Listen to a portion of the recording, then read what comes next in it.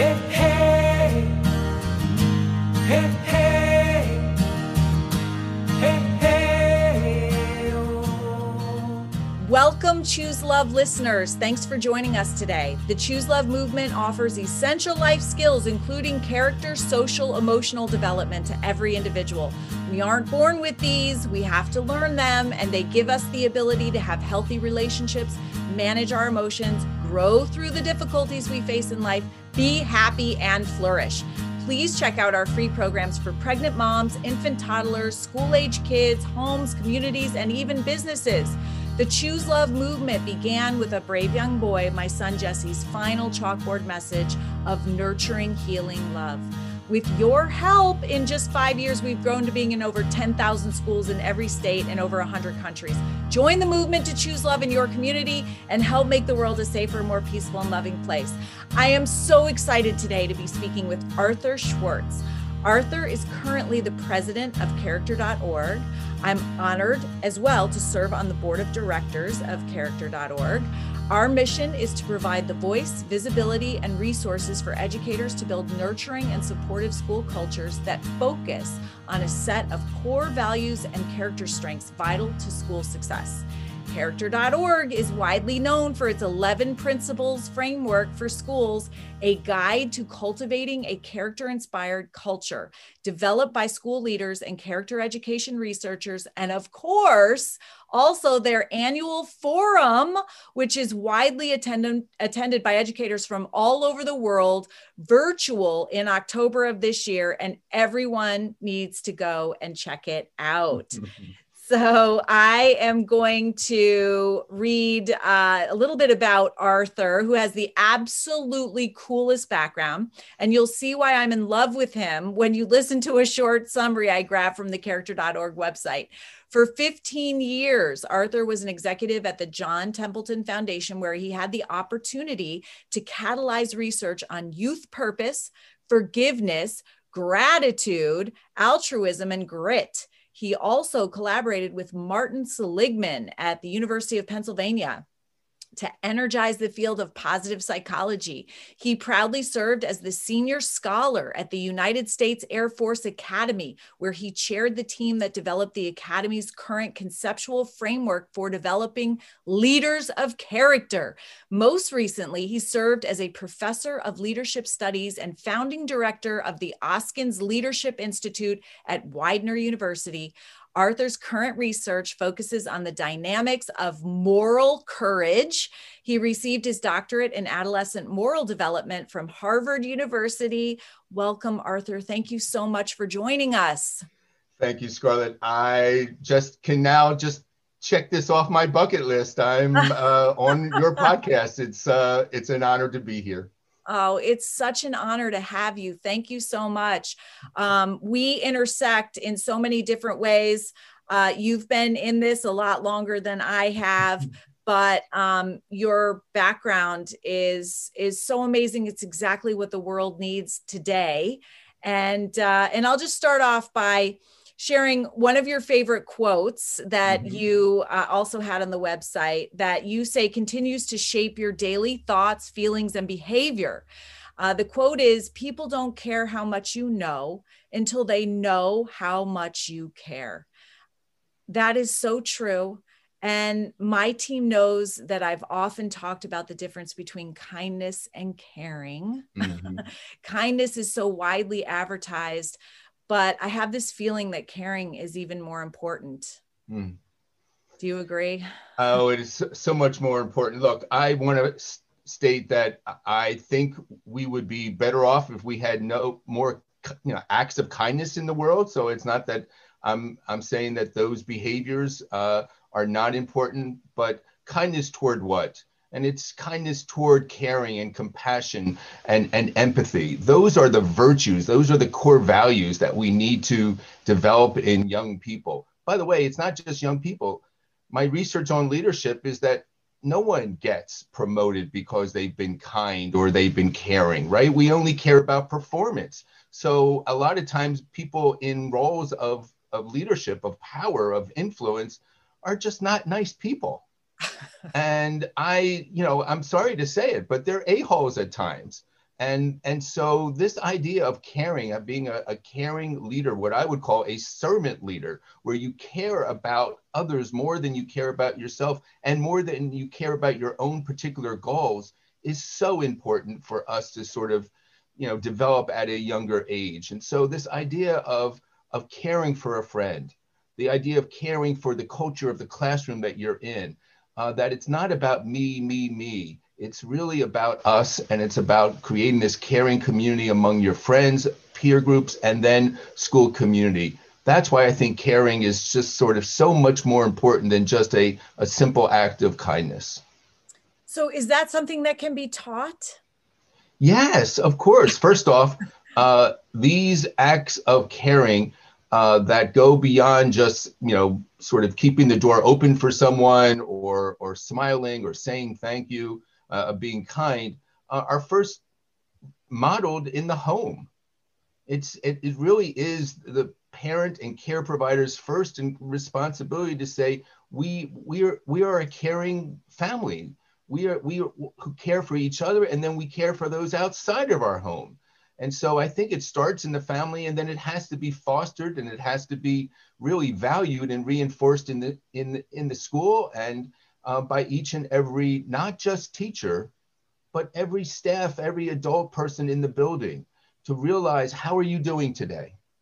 It's sort of one of the things that are not in my bio, Scarlett, that is so important to me is I taught at the School District of Philadelphia, and by happen chance, I ended up directing the dropout prevention programs in my early 30s for the School District of Philadelphia. And I didn't really know what to do. And I went to a conference in Washington, D.C. years ago, and I talked to somebody who had been doing this in Chicago for a number of years. He said, there's only one thing that works for me. And I said, what's that? Go into a high school building, and the first child that you see, the first young person you see, pull her or him aside and ask this single question, and you will know whether or not this person, this student, is going to graduate or not. One question. And the question was, who at this school cares about you, not related to your academic work, but cares about you as a person? And if that student say, oh, well, it's Mr. Smith who works in the cafeteria, that child is more likely to graduate than if he or she looks at you and said, no one cares for me. So we know how important caring is to success, to achievement. It undergirds everything. You need to feel cared for. You need to feel safe. You need to care that someone cares about you. And there's an expectation that young people have when they know they are cared for in that way. Wow. That's incredible right there. Drop the mic. Yeah, it works. I mean, it just works because, too many, look, in elementary schools, I think there is that caring environment. But once you get into the middle school, and especially in high school, we care more about getting the kids career ready or college ready than character ready. And we know that part of character is that caring, that compassion. And so why do we spend so much time getting them career ready or college ready and not focusing on that core value of caring? JT obviously lost his little brother in a tragedy, and he would come home. He was in 7th grade. So from 7th to 12th grade, he would come home and he would slam his books down on the table. He'd say, nobody cares about me. And I would say, oh, JT, this was after, a major tragedy. There were a few victim siblings that were kind of the focus, and I said, oh, JT, I just got off with all of your teachers. I mean, they're giving you extra time, and they're, trying to help you, and they care. He absolutely said, no, they don't. And it turned out that in the end, nobody had asked him how he was. Yeah. And when I asked them why they didn't do that, they said, well, we were afraid that we didn't, what if he said he wasn't okay and we didn't have the skills that we needed, or, they just didn't want to open that can of worms. But it's as you said, that simple question, how are you? And then it's not just, and then I realized, well, it's not just how are you, because we could have opened this, hey Arthur, how you doing? And you'd say, I'm good, and then we'd go on. And then I if I really cared, I would say, no, really, Arthur, how are you? Yeah. How are you doing? So maybe it's asking it twice. That's Yeah. what I came up with. Yeah. And there's so many ways of going about it, so tell me about one rose in your life, want something that's really fully blossomed, because you use the word flourishing, coming from flower, right? Yes. Tell me about one bud, something that you're doing that is really, just developing, but you're excited about it. And then also tell me about a thorn. Tell me about something that's not so good. But there it is. There's the relationship. And it's just 3 questions to get beyond, how are you doing, right? It's caring about each and every person. And look, we know this from schools that all we're talking about is one adult in the building, right? And sometimes it can be the sports coach. Sometimes it can be the counselor. Sometimes it can be a teacher. We're just talking about one adult who really has that young person's back and her soul and really cares about her beyond the grade. And that's where I think it's so important to build this culture of character that starts with sort of caring. It is for us in terms of, you talked about the 11 principles. It is principle number 4 for us, create a caring community. So how do you measure that? How do you go about developing that? So critical to not just success in academics, but in terms of the character development of the young person. So you just touched on something. It's critical to not just success in academics, because there's research that shows that when you implement this in schools in an intentional way, that it does translate into academic success. Yeah. So if that's the goal, then why aren't we more focused on this in schools? Again, I think it comes back to what gets measured gets emphasized. And what gets measured are test scores. So we have to focus on that. And until we begin to understand that there are different measurement platforms that can get at the character, the young person in terms of her flourishing, we have a way to go. I'll give you a quick example. A dear friend of mine, Maurice Elias, teaches at Rutgers University. He's working with middle school students on having them understand the importance of purpose. Now, their purpose may be to be a ballet dancer or an NBA player. That's okay, because that's going to drive their intention. That's going to drive their behavior. But not everybody wakes up in the morning and wants to get an A in algebra or in a particular subject. So we have to really begin to look at the whole child in a way that is measurable, right? How is this child developing her purpose? I'm not saying there needs to be a test, a grade, 81, but there needs to be alternative assessments so we know how she is developing or flourishing as beyond just her, that fact that she's career ready or college ready. And we know that this type of learning does get them college ready and career ready. Yes. Yes. Exactly. How many athletes, male and female, had to pass certain classes and get certain grades and a certain test score to do what they love, which is to play their sport or to dance or whatever they want to do. And so it is a driver in terms of this purpose.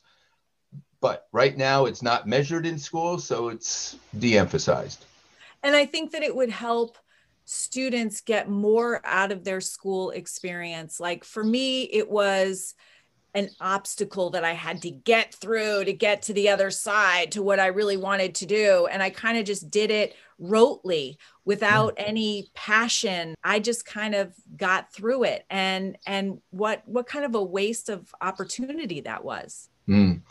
Well, I want to say something right now. I'm going to just kickstart a conversation in a different direction. I have been teaching a lot of college students recently and over the last 10 years, and I have them write a letter of gratitude to an adult in their life that they never formally thanked.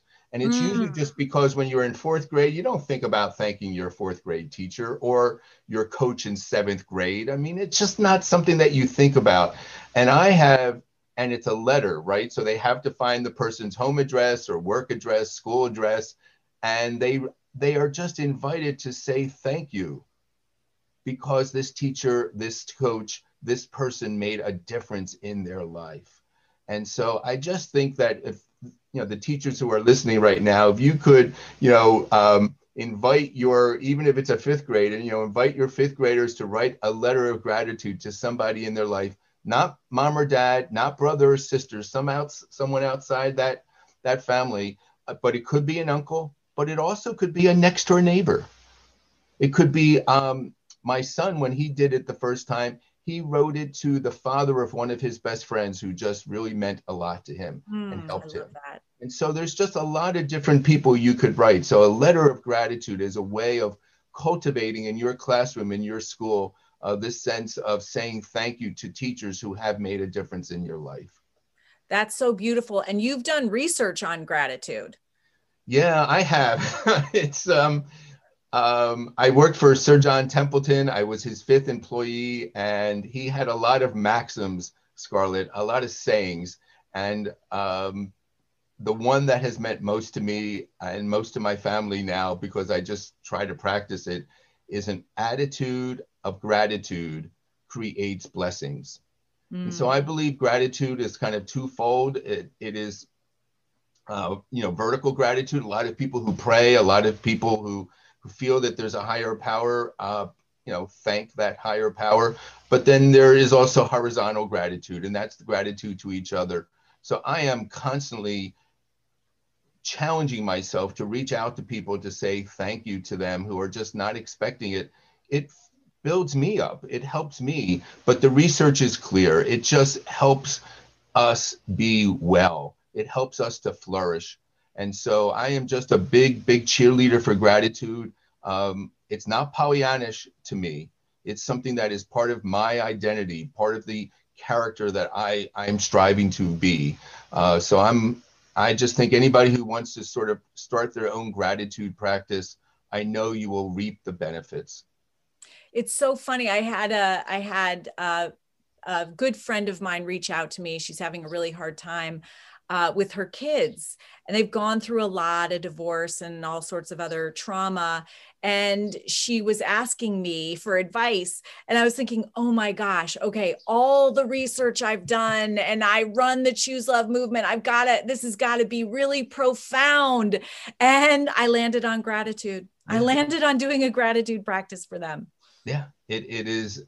We know there are benefits, and especially those who are children who are angry, the children who are frustrated, they have to see the goodness in life as well. And that's what gratitude does. It just, it's so important. And it just takes us out of ourselves and realizes that we do have a support, even if it's just one friend, that she loves me, that she cares about me. And that is something that can buoy me, that can really lift me up. So. Absolutely. And I will say, it does take courage to be grateful when things aren't going your way. And you're doing research on moral courage. I would love to hear about that. It's something that I started when I was at the Air Force Academy 10 years ago. It was related back then to the honor code at the Air Force Academy. I will not lie, steal, or cheat, nor tolerate anyone among us who does. That's the code. And there would be many cadets who would not lie or steal or cheat, but if they knew of someone who was, that what we call the toleration clause, they would look away. They would just not say anything, even though they had this code said that, no, this is something that's beyond just your friend and beyond just your own behavior. And so I just was back then asked to understand why some cadets would stand up and say, hey man, you got to go do something about your behavior right here, or I'm going to say something, right? Because it's usually the moral courage just to speak to your friend. and to Right. say, you can't bring that into the test. It's wrong, man. You can't do that. And so why do some young people stand up or speak out and others look the other way or turn their back? And there are many reasons for why some do and some don't. Some of it is personality. It's their conscientiousness, right? That when they see a wrong, they just it bothers them. They can't just let it go. Others of them, it's because of the way they were raised. It's because of this was instilled in them as part of their character, part of their identity. Others is because, again, this is why we bring people into schools and have them listen to exemplars, people who were, if you will, whistleblowers, right? I'm not talking to a third grader here, but people who are sort of exemplars, who can tell us that this is why I stood up and spoke out. And so there's many different reasons why, but at the end of the day, it comes down to, this is part of the young person's developing identity. It's who she wants to be, an honest person, a person who made a pledge to be a certain way, to adhere to a certain code. And it's that identity at the end of the day that we're trying to develop into for each and every person, young person, that this is my sort of North Star. This is my moral compass. It's not something borrowed from my faith. It's not borrowed from my parents. It's me. This is what I stand for. When that young person has that kind of belief, she's more willing and more likely to stand up when she sees a wrong. And I wonder if you could also teach that when you do that, when you call out someone who's lying, cheating, stealing, you're actually helping that person as well rise to the occasion.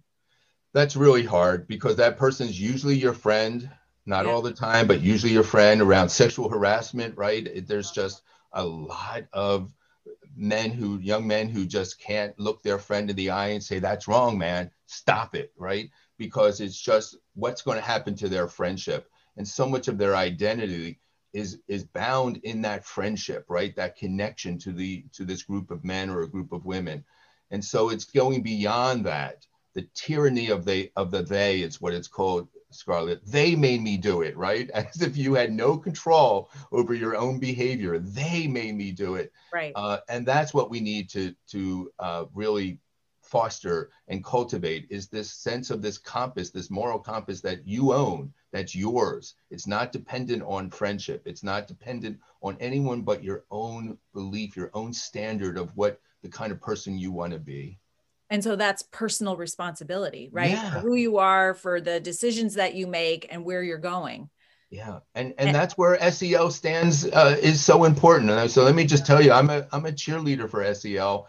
Yes. I've seen too many 7-year-olds who just, oh my gosh, they're out of control in terms of their behavior, in terms of their emotions. And so having those skills are so important, but they're stepping stones. It's knowing your own emotions, knowing the emotions of others towards something more. And those are the core values, the virtues, the character strengths that really develop and make this sort of this North Star, this moral compass that I'm talking about. So SEL skills, those competencies are so important, but toward what? What kind of person do you ultimately want to be? And what kind of people do we in schools and in our communities want to foster and develop? So that is a perfect segue into the CSED model standards that you developed. Yes. And these include the 4 dimensions of character: moral, performance, intellectual, and civic, as well as the 5 skills of SEL: self-awareness, self-management, social awareness, relationship skills, and responsible decision-making. Right. Yeah, I wrote those over a year ago. They can be found on the character.org website on our homepage toward the bottom if you want to learn more about this CSED model standards. I wrote them for several reasons, but one is to just braid together, to really, connect the 5 competencies of SEL with the 4, areas of character. And at character.org, we have been emphasizing recently moral character, honesty, integrity, caring, compassion, courage, along with performance character, right? The responsibility to show up on time, the responsibility to hand in work when needed. But we hadn't really been looking at intellectual character, curiosity. Scarlett, for me, when we were talking about purpose, I want to know what you're curious about. I want to know what you want to take a deep dive into and learn more about. For my older son, it was film. He just loved film, and he's a filmmaker now, right? And it started when he was 9 years old. And so what this curiosity is an intellectual character strength, right? It's not performance, it's not moral. And so I think intellectual character, also carefulness, is part of intellectual character, right? That when you hand in something, you've tried to eliminate or at least reduce any mistakes. So you're careful about your work, but also you're humble. Like I know a lot about film, but not everything. That humility is so important. And the last one is civic character. And a lot of times civic character kind of became part of moral character, and I've separated them out. I think fairness and respect, those are character strengths of civic character. And I just think that we needed to kind of create this fourth area. There are others who I didn't create these. There are others, researchers, who have been agreeing with me that these are these four areas. But the fourth area of civic character is contribution to the common good. Every first grader can contribute to the common good of the school and the community and beyond. With Earth Day just recently passing, how important it is for us to contribute to the common good of the earth that we all share. So those are four areas of character. I'm just going to go on just a little longer and say what I'm so proud of in terms of the standards are the indicators for each one of them. I'm trained in developmental theory, so I spent so much time looking at honesty or respect, what it looks like for a K2 student versus a 4 or 5 student versus a 10th and 11th grade student. And so these indicators are developmentally sensitive.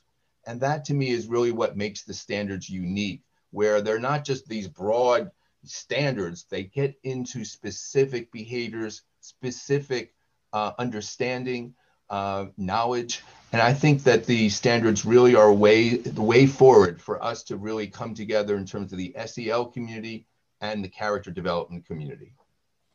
I completely agree, because when I saw them, I went crazy for them and asked permission right away if we could incorporate them into everything that we do at the Choose Love movement. And we've done that. So these are fully just ensconced in everything that we do at Choose Love, and they're amazing. And I encourage everyone that's listening to go check them out, because it's a fuller solution.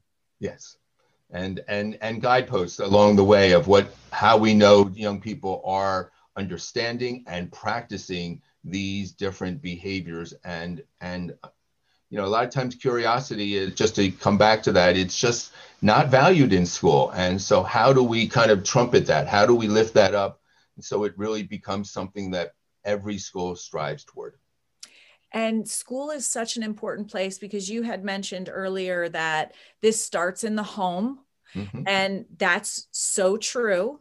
But I often use myself as an example that I had good parents, but I wasn't taught this in school. And so I got to be an adult at 44 years old. I didn't really know that there was anything that I could do to help make the world a better place. I looked at things that were going on, but I thought, I'm just one person. And I've learned these things as an adult. So I just want to say that to everybody who's listening. You can learn these skills, tools, and attitudes at any time in your life. And sometimes I remember being at a conference that was focused on trauma. Mm-hmm. And they said that a lot of the trauma that they were seeing in schools came from the home.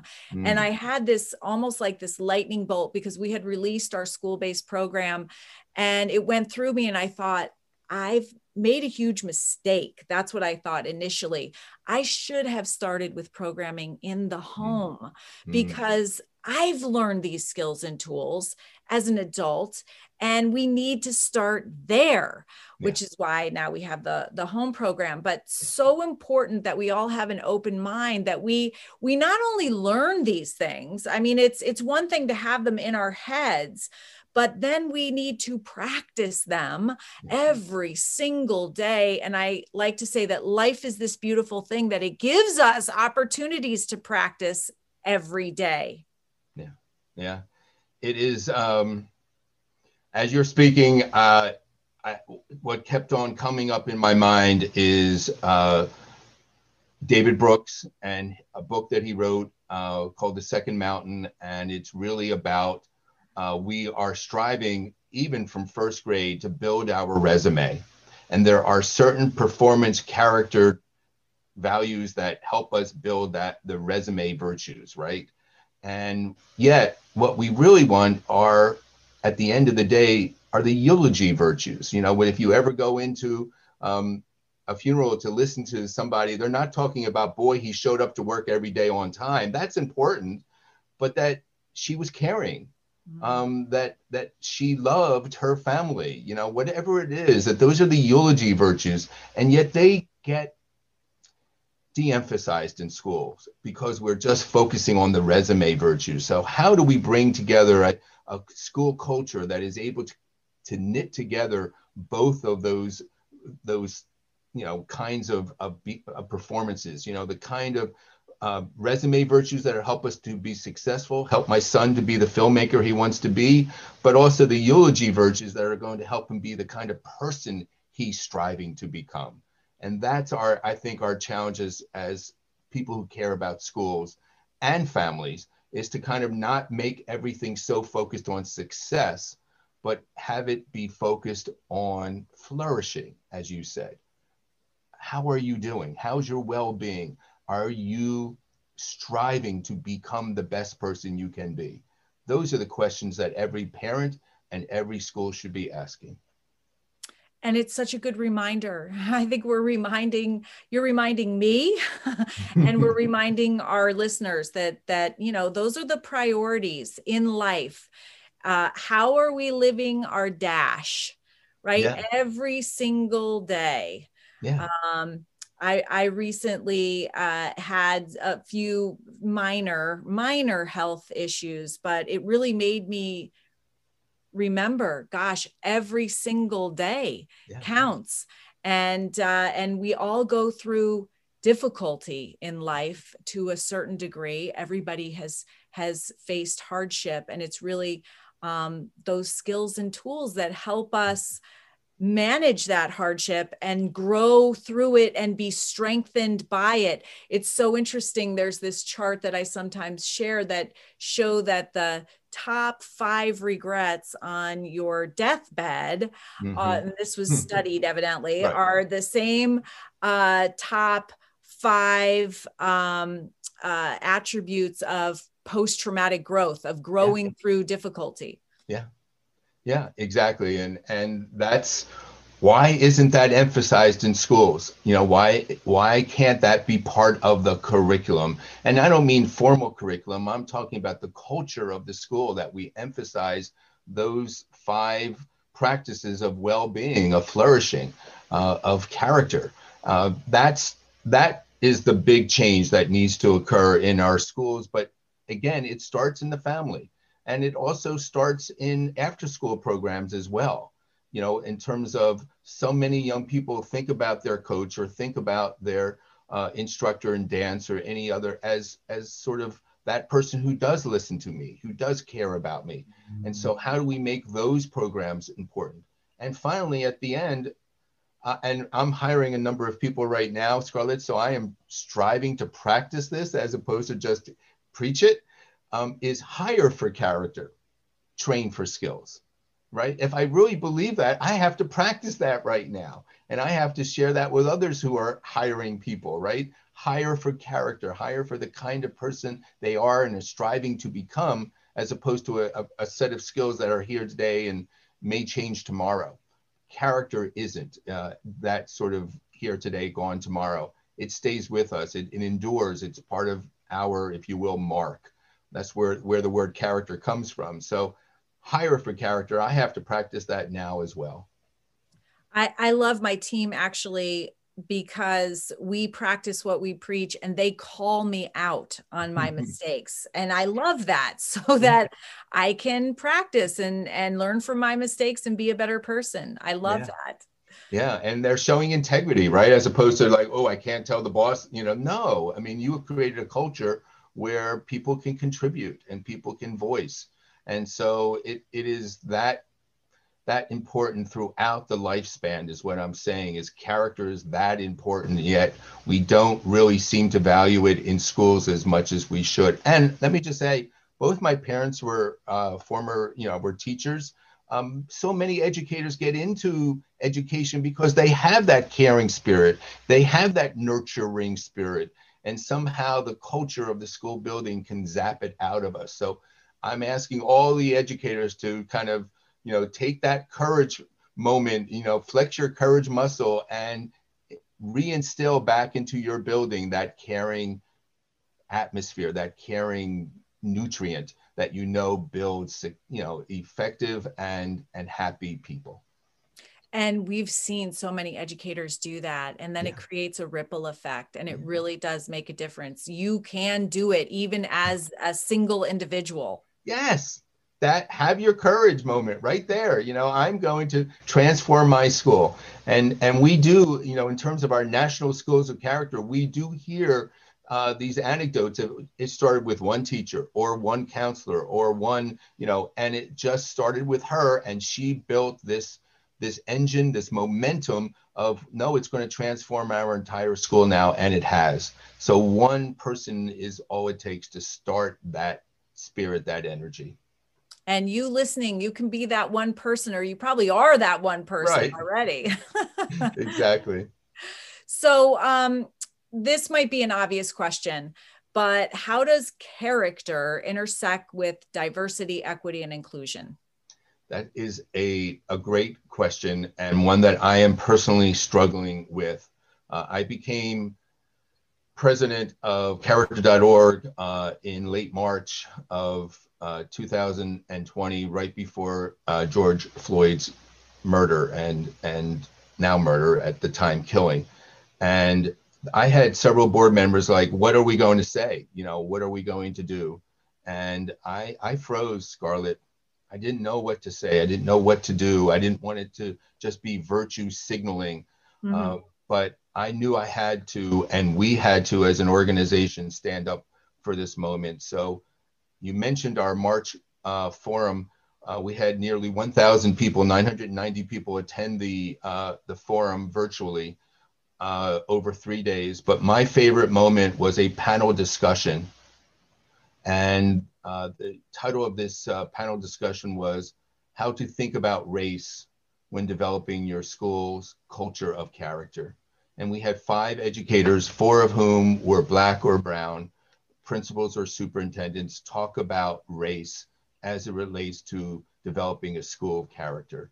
And it comes right back to caring. It comes back to understanding that language is so important. The way that, and by the way, not just language, one principal in New Jersey, Latina, she said that in her country, where she's from, they don't look at adults in the eye.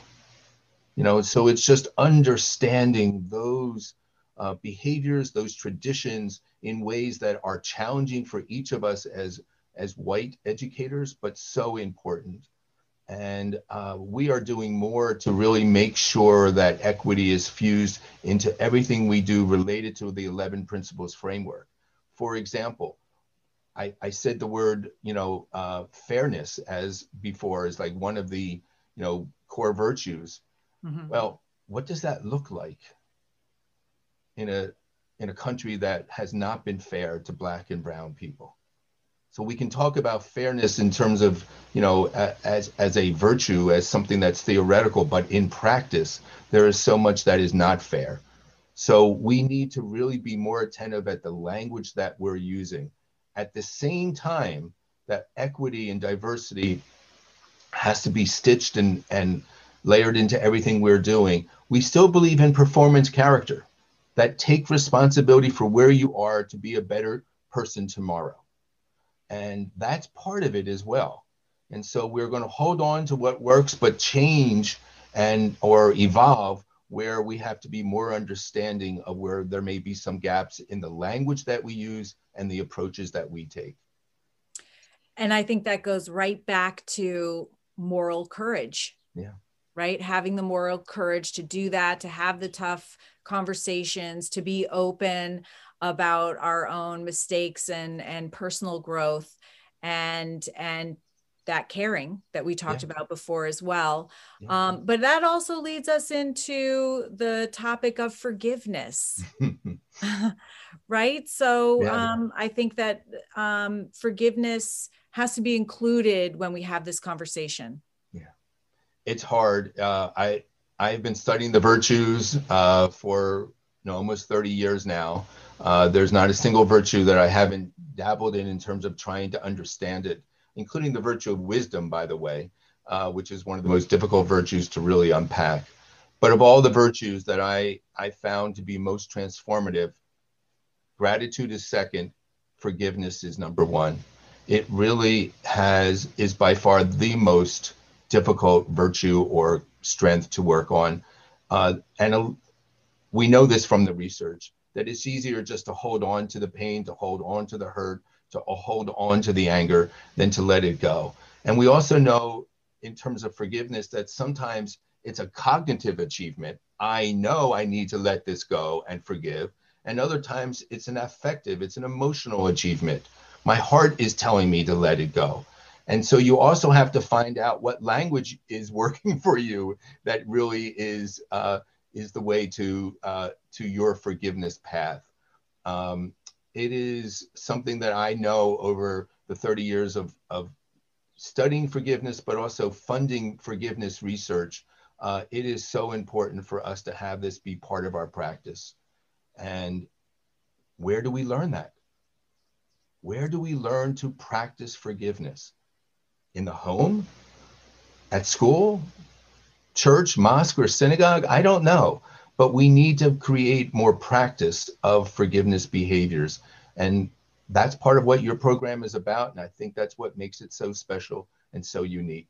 It is by the way, to me, it's moral character. Forgiveness is moral character. Sometimes you just need to forgive yourself.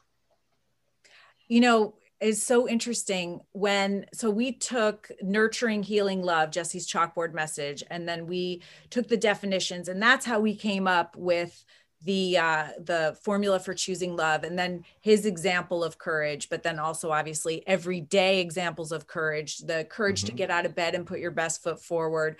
So healing literally means forgiveness. Yeah. And when the people that were around me that I was working with to develop the programming heard that I wanted to put forgiveness in the program, all of them said, that is way too lofty a topic. You can't teach kids that. And nobody's really going to want to learn that.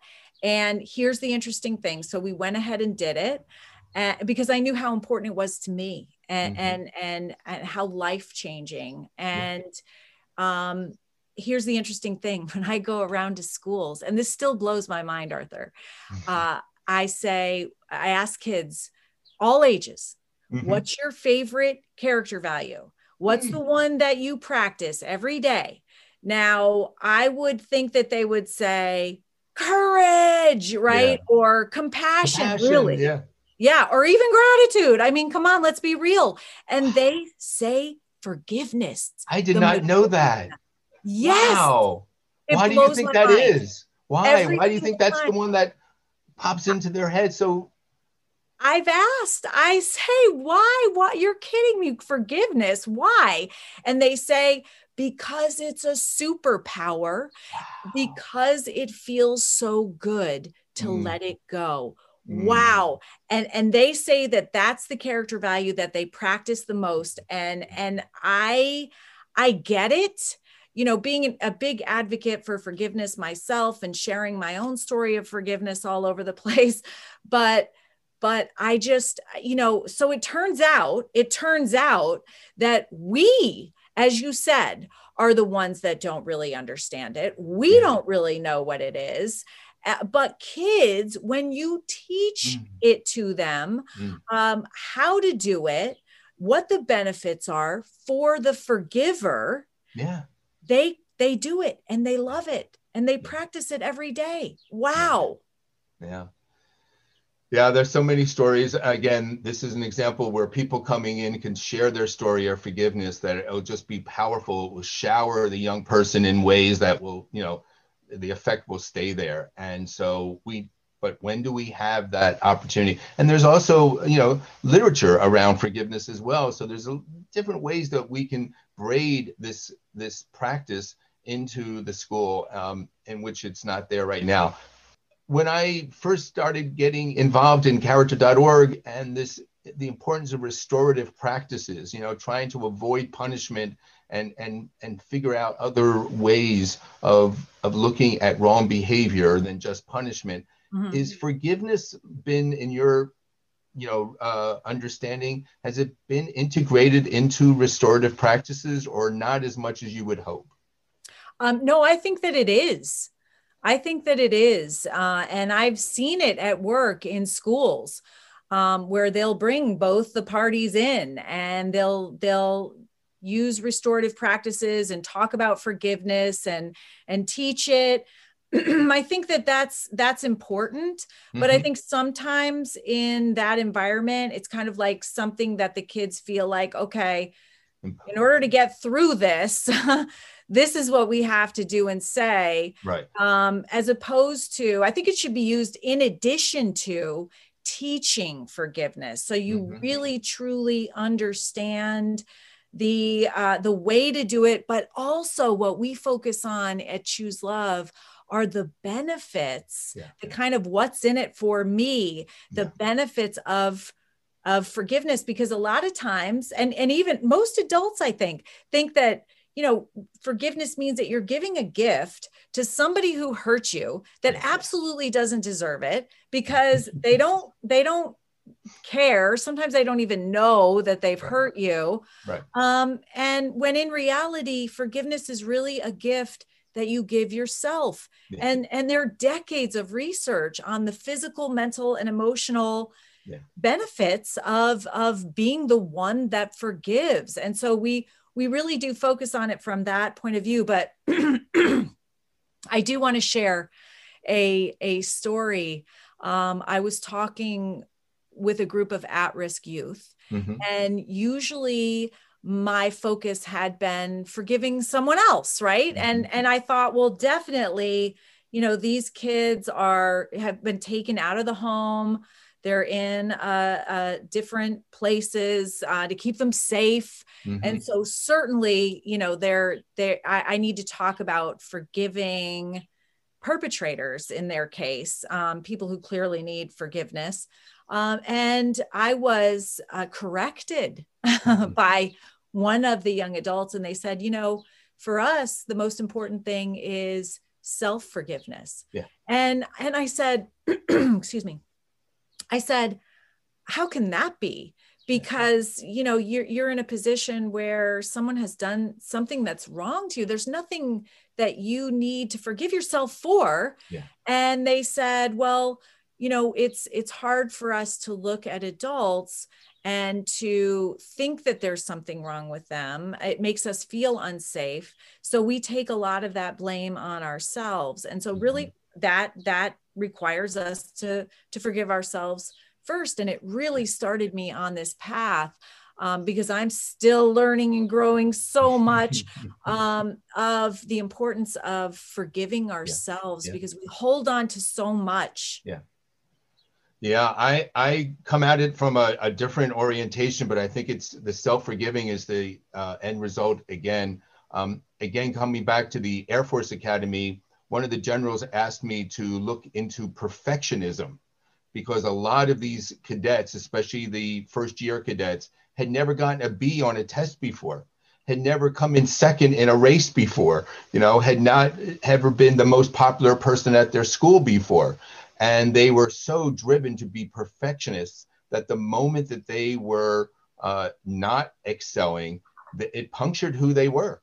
And they needed to learn self-forgiveness. It's okay not to be the best at everything, because at the academies, you can't be the best at everything. And so that self-forgiving, that idea of just taking down a notch of your own expectation is so difficult for a lot of young people who have been thrivers, who have been people who are really, sort of excelling.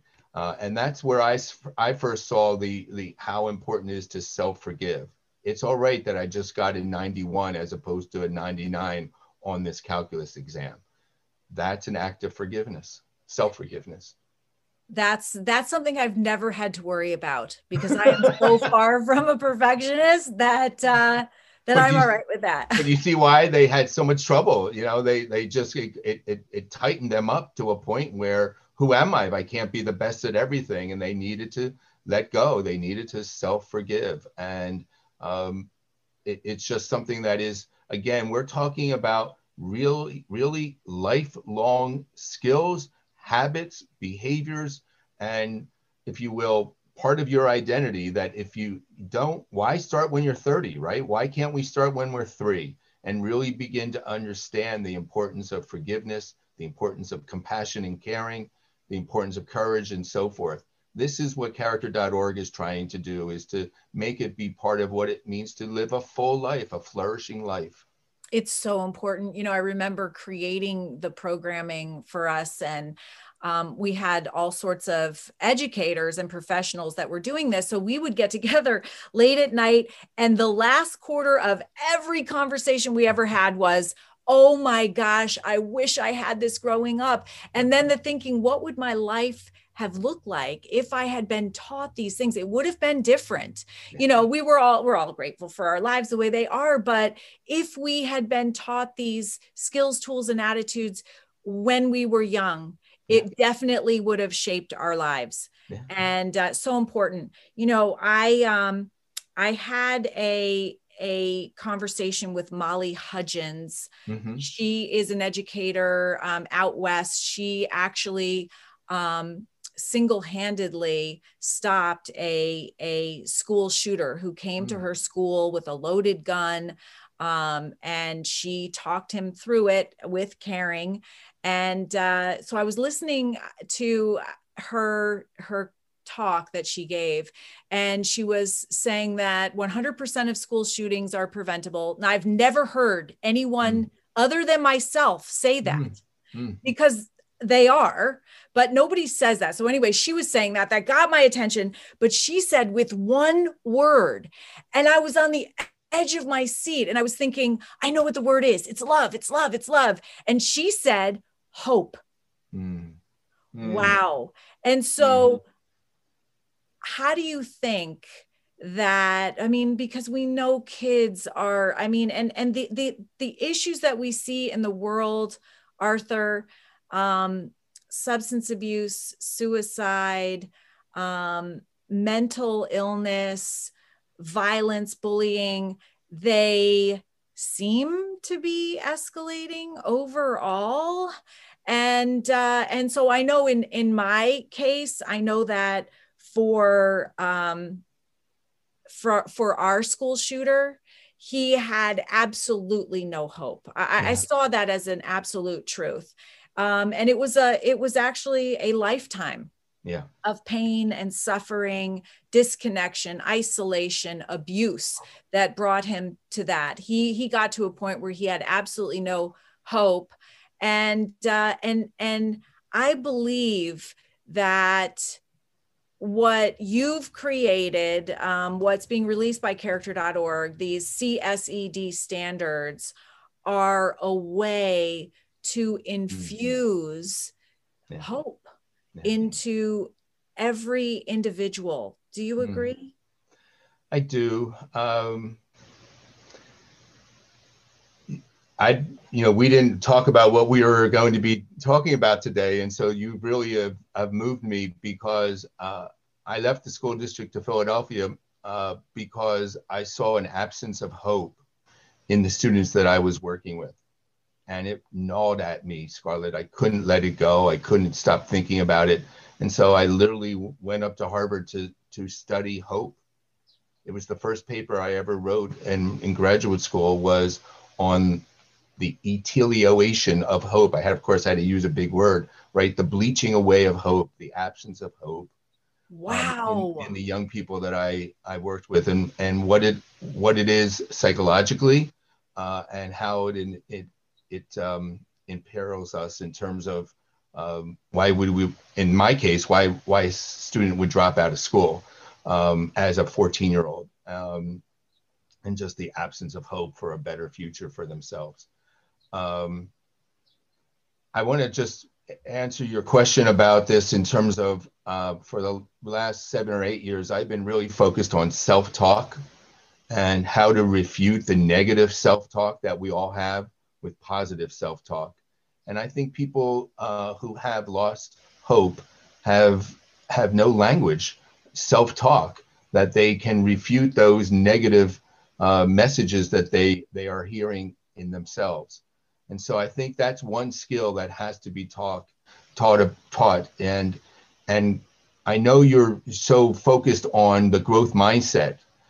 So those with the fixed mindset said, I can't do this, I can't. And those with the growth mindset, just add 2 words. I can't do it. Not yet. Not yet. And that's all we really have to sort of instill in our young people. It's like, yeah, there's a lot of things you can't do right now or don't understand. Not yet. And that to me is this sort of the building block to refuting that negative self-talk and replacing it with positive self-talk. And that to me is really what, again, we don't teach this day in, day out. We only teach it when there's an intervention, when there's somebody who is not behaving well, as opposed to the power of positive self-talk. That to me is something that every school, every home, every person should be practicing. You know, that's how the Choose Love movement started, Arthur. I got up at Jesse's funeral and I said, this whole tragedy started with an angry thought in Adam Lanza's head. And I pictured him as a little boy having an angry thought without the tools or nurturing environment.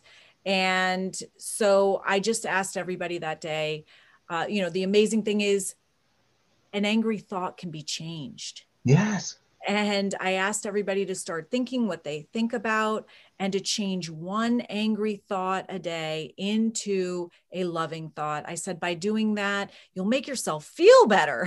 You'll positively impact those around you. And through the ripple effect, you will make this a safer, more peaceful and loving world. Everybody, flew out to the 4 corners of the United States. And I started getting calls, emails, texts about a week later saying that one simple act had completely changed their lives. And I knew that I was onto something. It was something that I practiced, positive affirmations. They're all over my house for the boys and I. So I know that they work.